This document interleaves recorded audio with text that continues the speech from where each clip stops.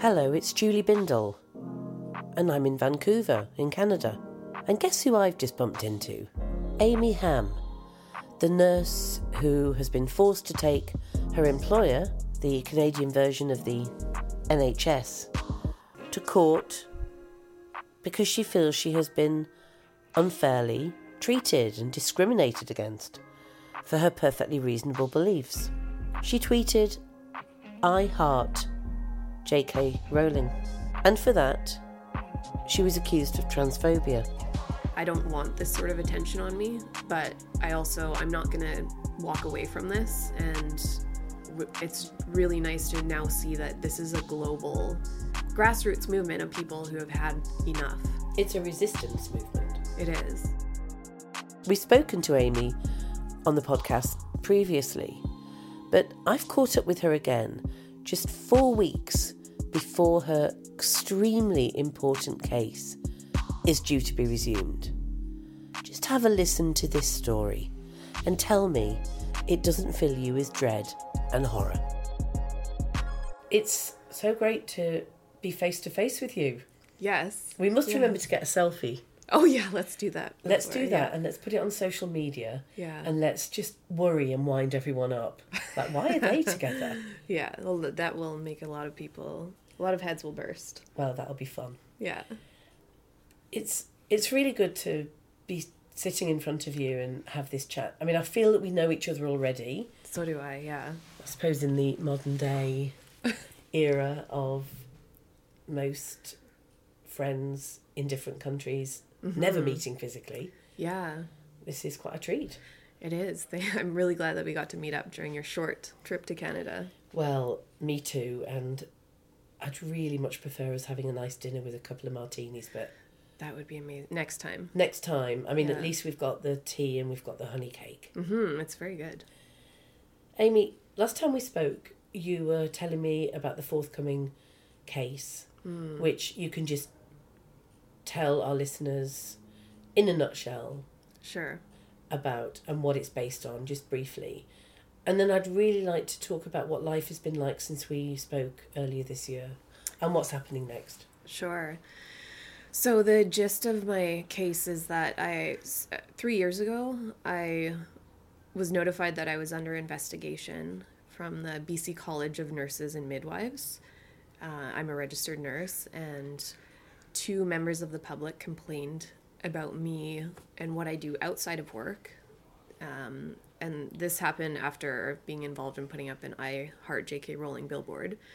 So they called me transphobic and a danger to trans people and gender diverse people.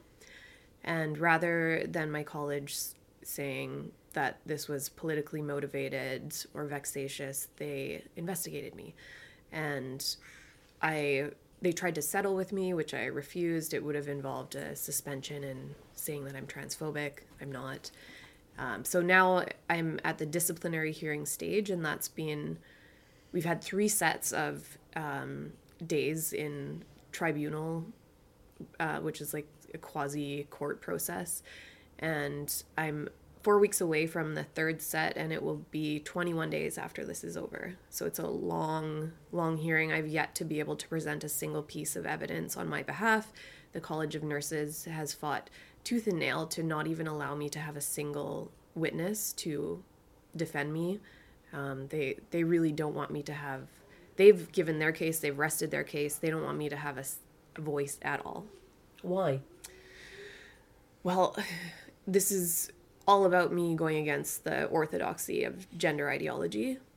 And it was clear from the beginning that they just wanted to intimidate me and make me shut up and go away. And I think that they started thinking, the suspension and the public apology would be enough to shut me down, and then I wouldn't continue writing about gender, talking about it, doing events. And of course they were wrong, because that wouldn't work out. I'm too stubborn. And if anything, it made me want to speak up more, and I have since then. So yeah, it's at this point, it's like they have a vendetta against me. They're trying to destroy me. Why do you love J.K. Rowling? I also love J.K. Rowling, by the way.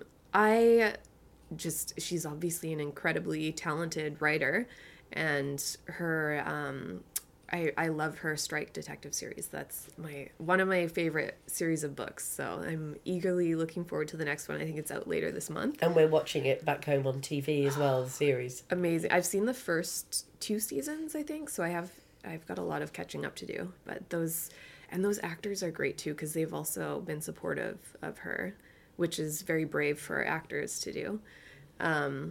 But yes, she's talented, she's amazing, and then I was so delighted when she came out as gender critical, and there was the buzz around it, I think maybe 5 years ago or something, and there were whisperings amongst feminists that they thought that she was a quote-unquote TERF, like we were, and then there was that one day where she came out as a TERF or gender, whatever you want to call it, and it just made me love her even more. I'm like, she's obviously highly intelligent because of the way she writes. She's one of the few people in the world that can tell stories like she does, and yeah, I have a lot of admiration for her, and she's put up with so much since she came out with her views. Death threats, rape threats, just, like thousands of them. I mean, she's a feminist. Why wouldn't you question gender ideology? It's the antithesis of feminism. It is. So it seems obvious when you are actually a feminist and a rational person. And I guess that's sort of the crux of the issue, is sometimes my mind just goes around and around, and I try to understand how so many people have been brainwashed into thinking, or at least thinking, that they should be nice and play along with trans women are women. Men belong in women's spaces. No one believes trans women are women. No one. No one on this planet believes trans women are women. I agree with you. I don't think anybody thinks that, and I just think people are cowards for insisting that they do think that. Or the Be Kind Brigade, that really do believe these idiots, mainly younger gay men who weren't around during the fight for gay liberation, gay and lesbian liberation, where these young gay men, these misogynists, tell them that this is like the fight for gay and lesbian rights. It's not. It's actually very homophobic, this movement.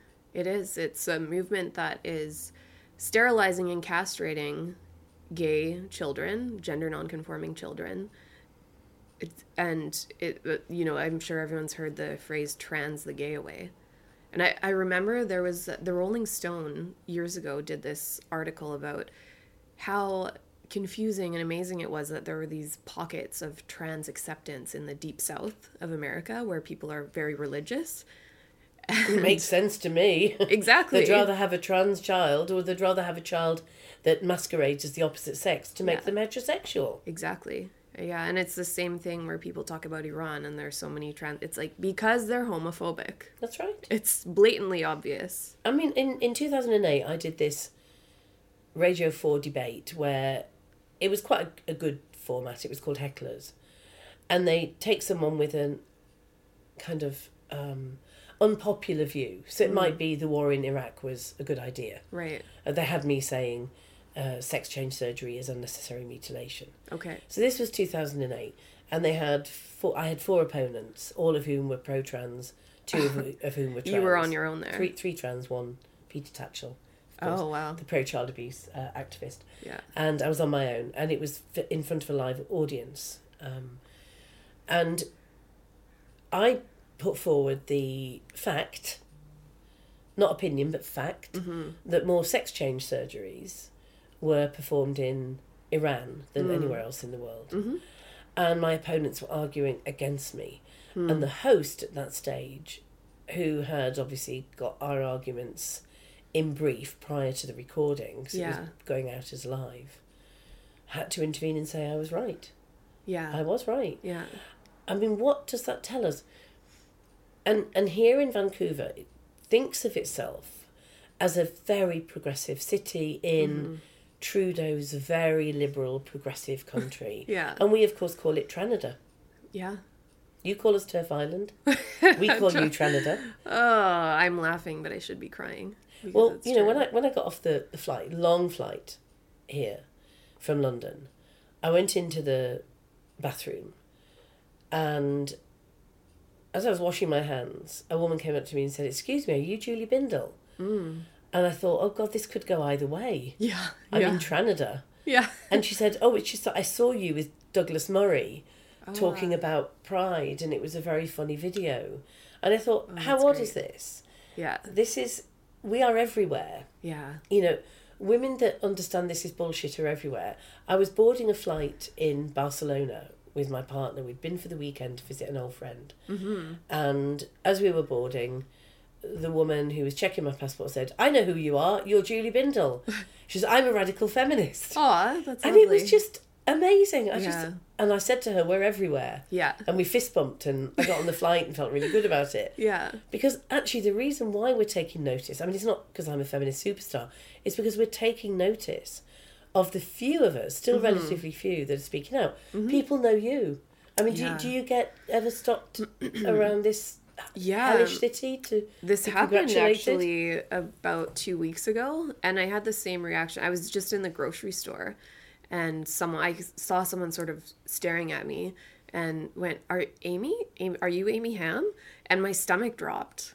I went through a moment of terror because I'm like, I don't know. And it was a man too. I'm like, I don't know if this is someone who wants to say hi and say something nice, or someone who is a trans rights activist and is going to scream at me. Thankfully, it was the former. And I chatted with him for a while, and he said, "I'm so glad that you're doing what you're doing, and good luck with your case." But yeah, it's happening. People are taking notice. That's really great. And thank you for doing what you're doing. Because it really ricochets across entire continents, and not just in Canada. Yeah, it's pretty wild how that happens. And I was recently in the Telegraph documentary about Canada, so it's strange. It's surreal to me that they even reached out to me in the first place, because it's uncomfortable a lot of times to have that I don't want this sort of attention on me, but I'm not going to walk away from this. And it's really nice to now see that this is a global grassroots movement of people who have had enough. It's a resistance movement. It is. Tell me about the personal toll on you. I obviously don't want to, ask you questions that are overly personal. I don't want to drag up feelings that you possibly try to suppress. Speaking personally, it's how I get through things. Gin and Netflix, whatever. Yeah. But just tell me about the personal toll, because I want people to understand the cost of this on individual women. Yeah, I'm a fan of gin too. So when we finally have dinner, we'll have to have some. Next time. Yeah. It's, I've gone on a couple of stress leaves.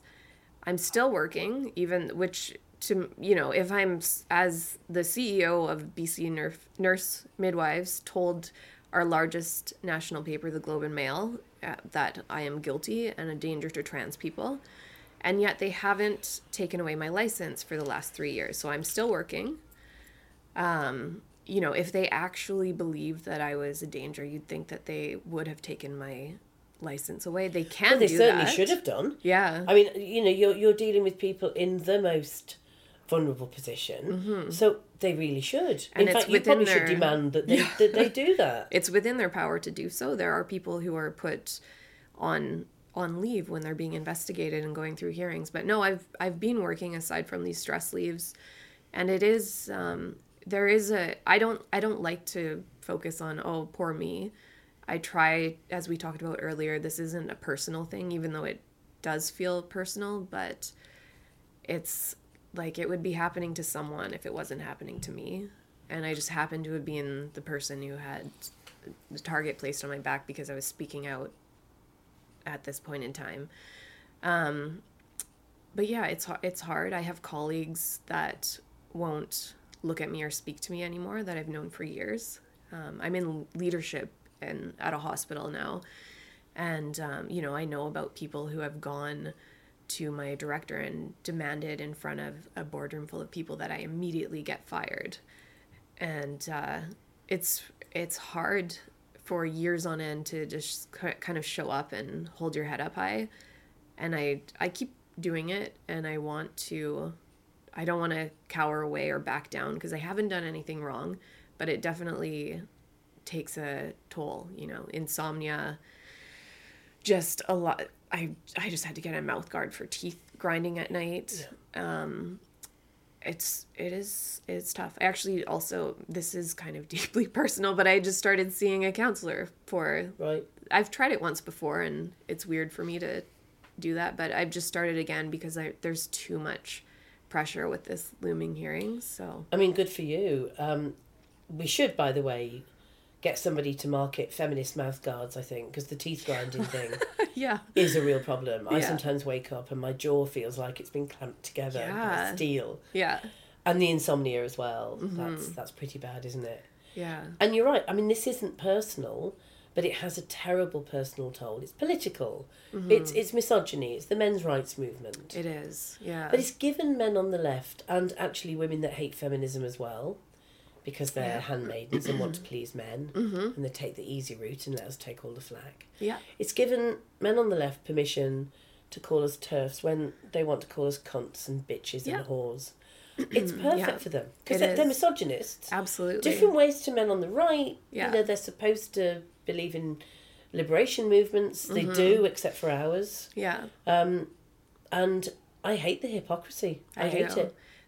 The fact that this is misogyny became, I mean, I already knew that, but it became very clear to me because I lost all of my friends over my politics. Well, I've retained a couple, but most of the friends in my life now are new friends that I've met since I started doing this. Right. And there are people who I used to be friends with, men who disowned me, but there were some men in the social circle that completely agreed with me, same politics, and they're fine. They're still friends.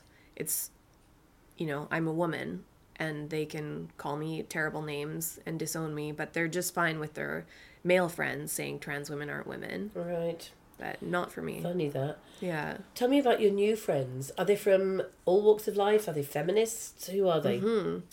Yeah, a lot of, it sounds strange, but I have met a lot of people off of Twitter and from doing events in Vancouver. And it's a very, I guess, motley crew. It's friends from their 20s to their 60s, lots of feminists, and even, I'm one of the founders of the Canadian organization CAUSEBAR, Canadian Women's Sex-Based Rights, and we're nonpartisan. And I personally, I don't have any problem being friends with people who have different beliefs and values than I do. So, I've got friends who are religious as well. And I think at one point in my life, I wouldn't have been as open to that as I am now. Yeah. Well, we all have a line in the sand. Mine is that I don't work directly with those that wish to remove rights that we've already got. So, for example, the right to abortion, and also my rights as a lesbian to have next of kin status, right, and adopt children and all of those things that we fought for. But otherwise, my door is open. Yeah. People that are conservative, people that are religious. I've met some really good individuals that would define themselves as such, but they're respectful. We share a set of values, and often they are very socially liberal. Yeah. And don't support us on the trans issue because they're bigots and think trans people are weirdos. Yeah. In the way that we don't think trans. I mean, I hate how some people in the UK, some individuals, will constantly deride people's appearances. They will go on in a cruel, irrelevant. I mean, it's irrelevant. Yeah. It really is. I mean, obviously, we know that men that dress for autoerotic reasons, in what they think of women's clothing, we know they look ridiculous. Yeah, we do. And I think that's fine to say. You look ridiculous, of course, because they're dressed up as some kind of porn doll of their own imagination. But otherwise, I don't want to laugh at the fact that Sam Smith looks ridiculous when he's performing. Right. I think that's completely irrelevant. Yeah. But in terms of alliances and working with or being friends with people that we wouldn't necessarily have met before. Yeah. I mean, I find that that's actually enriched my life. Absolutely. It has, yeah. I understand now, I think, more about people outside of my community of feminists and lesbians and leftists. I understand where decent people are coming from, but perhaps from a different angle. For sure. And it's such a supreme irony for people to scream and shout at us that we are bigots, because we're the opposite. It's the bigots that are calling us bigots, and I think they need to just look up the definition of that word. It's just so intolerant. Now, we all firmly believe and will not have it any other way that you are going to win this case. And we'll make it happen. Thank but you. Can you just take yourself out of that vague comfort zone for 1 second? Yeah. And just tell everybody what the stakes are here. What would happen if they actually did manage to win and silence you? Yeah, my license is on the line. I could actually lose my job, which I've been a nurse for more than 11 years now, and I support my 2 sons, and I could lose everything for having gone against gender ideology. And it's a very terrifying thought for me. And of course, I don't, it's supposed to be over after this set of hearings, and then there's some written arguments back and forth between the legal teams, and then the panel is supposed to make a ruling. I'm not confident that it will be over, because the college has tried to, in my opinion, delay because it's torturous for me. So I won't be surprised if it's delayed even further. But after the panel makes a ruling, whatever it is, they have the power to take my career away from me. This can then go into Canada's court system. And I just know I will take it to the Supreme Court of Canada if I have to. It's not over. I have not done anything wrong, and I'm not laying down and letting them fuck me over. And you would have an army of support behind you, not just in Canada, but elsewhere. I promise you that. Thank you. What would it mean for nursing? What would it mean for the health system in Canada if you lost? Well, I was telling you earlier, there's a BC nursing school at University of Victoria. It's a huge program. So they've gone, it was in the news this week, they have 160 seats for new nurses each year. And previous years, they were seeing 1,000 people applying for the 160 seats. And it's just come out that this year, they can't even fill the seats in their program. Why do you think that is? I think that I think there are a lot of things going on. And partly nurses were fired in BC for not taking COVID vaccines. I do think that plays a role, but I also think that people see the case that is happening and they look at the BC College of Nurses and Midwives and would think, why the fuck would I want to be a nurse in a province where whether they agree with me or not, if you have an opinion that the college doesn't hold, they're going to try to destroy you. Why would you do that? Well, yeah, and it could be any particular issue. It could be about critical race theory. Yeah. It could be about COVID. It could be about all manner of issues. Yeah.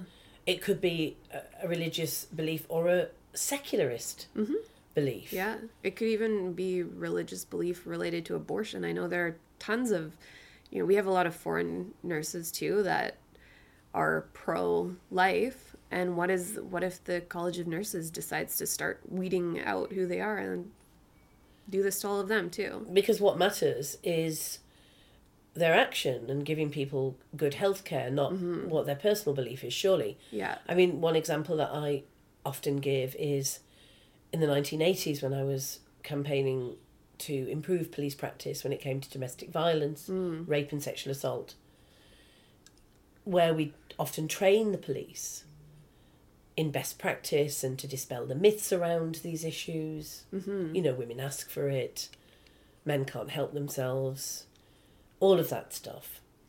And some of the police officers, well-meaning officers, would try to convince you that they really cared about these women. And we were saying to them, look, we actually don't care if you care. Right. We really don't care if you go home at night and break your heart about that woman's battered face. Yeah. We care that you do your job properly. Mm-hmm. And it got through to them because you can't insist that people believe. No. But what you can insist upon is that they never, ever are derelict in their duty. Mm-hmm. So surely if you've got a nurse coming from a very religious community, for example, in one of the African nations where some of your nurses come from, Yeah. where they are going to Baptist church, Pentecostal church, and they are told that abortion is a sin, Yeah. and they carry that around with them as we carry around lots of things that we've been taught. Yeah. Surely all that matters is that they treat women presenting for any kind of healthcare relating to her reproductive rights with respect. Of course. And that she follows the mandate and the law and the protocol. Yeah. It's such a basic principle that you go to work as a healthcare professional and you leave your own personal values at the door. It doesn't impact your care. And if it does, then that's an issue. That's not some... Right. Why do I have to have a thought in my head that I literally think that trans women are women in order to do my job? That's batshit crazy. Well, and let's turn it on its head. Say a man presented in need of healthcare because of a botched surgery, which are very common during his gender reassignment surgery. Yeah, I've read lots of horror stories. We know that this happens. Yeah. And I've spoken with some great feminist medical professionals who will talk about the dangers of this surgery. And it is unnecessary surgery. It's outrageous that we're even thinking about doing this.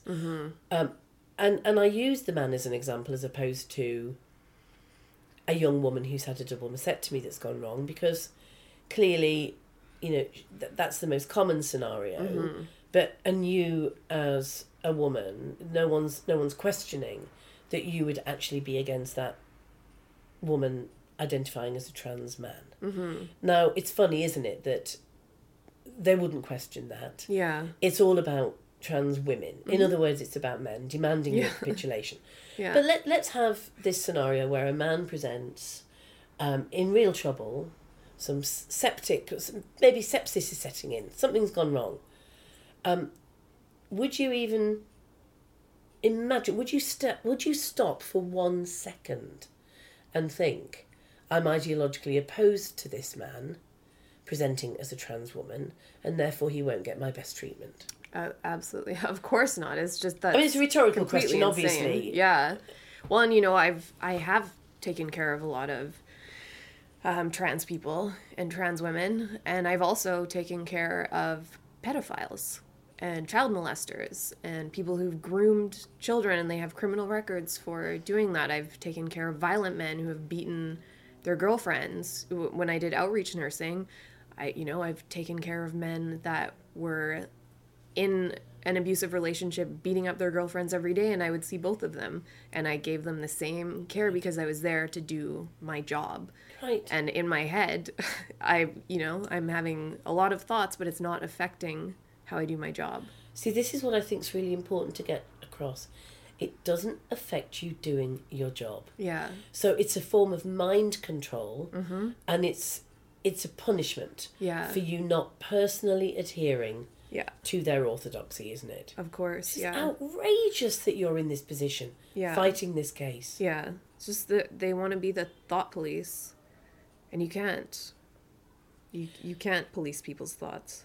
Well, look, let's move forward in a positive way, because when you win your case and when this is all over for you, it will set a very important precedence. Have you been talking to any of our women back home that have taken cases, Maya Forstatter, Alison Bailey, any of those women? We've got one coming up, Jo Phoenix. You know, we've got several women that have bravely fought their employers and have won. Yeah, just a little bit here and there on Twitter, but I would love to, one day I'm going to have to go over to Turf Island and meet everyone. Well, you'd be very welcome, of Yes. course. Although, you know, we run out of ice regularly. Things go terribly wrong on Turf Island sometimes. The weather can't always be, you know, as nice as you would want it. Oh, so there are things you need to be warned about before you get there. Yeah. But, yeah, you should. When this case is over, we're going to welcome you to Turf Island, and we're going to have a big celebration. Oh, that is something to look forward to. So I'm not feeling optimistic. I feel a bit buoyed by your optimism. But yes, I would love to win and go to Turf Island and have a big turf party there. Well, I can tell you that from talking to those women that have become my friends and close comrades, Maya, Alison, Joe, others, they never think they're going to win, because you're in hell when you're fighting these cases. Now, I took a case which wasn't about my job, so it was tiny in comparison to your case. And it was my choice to bring it because I was sick of being defamed by Pink News, that we affectionately term Prick News. Yeah. And forced them to settle after 18 months of litigation. And it was horrible. It was gruelling, and they stretched it out in the hope that I would run out of money and nerve. Yeah. And neither of those things happened. Yeah. Trust me when I tell you, no one taking these cases lays awake at night fantasizing about winning. I would dread that they would win. I would dread I would lose. And I would be publicly humiliated, because that's the way our minds work. Yeah. And that's what we have to do. It's a form of protection. Yeah. But we won't let that happen to you. Yeah. That you're fighting it on behalf of everyone. And it's a cliche, but it's true. That's what we do. Yeah. So thank you again for doing what you're doing, Amy. And I'm just so pleased that we're sitting here together breathing the same air. Yes, me too. It's been great. And like you said, it already feels like we know each other. Absolutely, we do. Yeah. And I'll send your love and appreciation back to Turf Island. Yes, thank you. Please do that. Thank you for listening. And please support Amy, because this case is really pivotal, not just in Canada, but everywhere where we're supposed to have freedom of expression and employment rights. Until next time.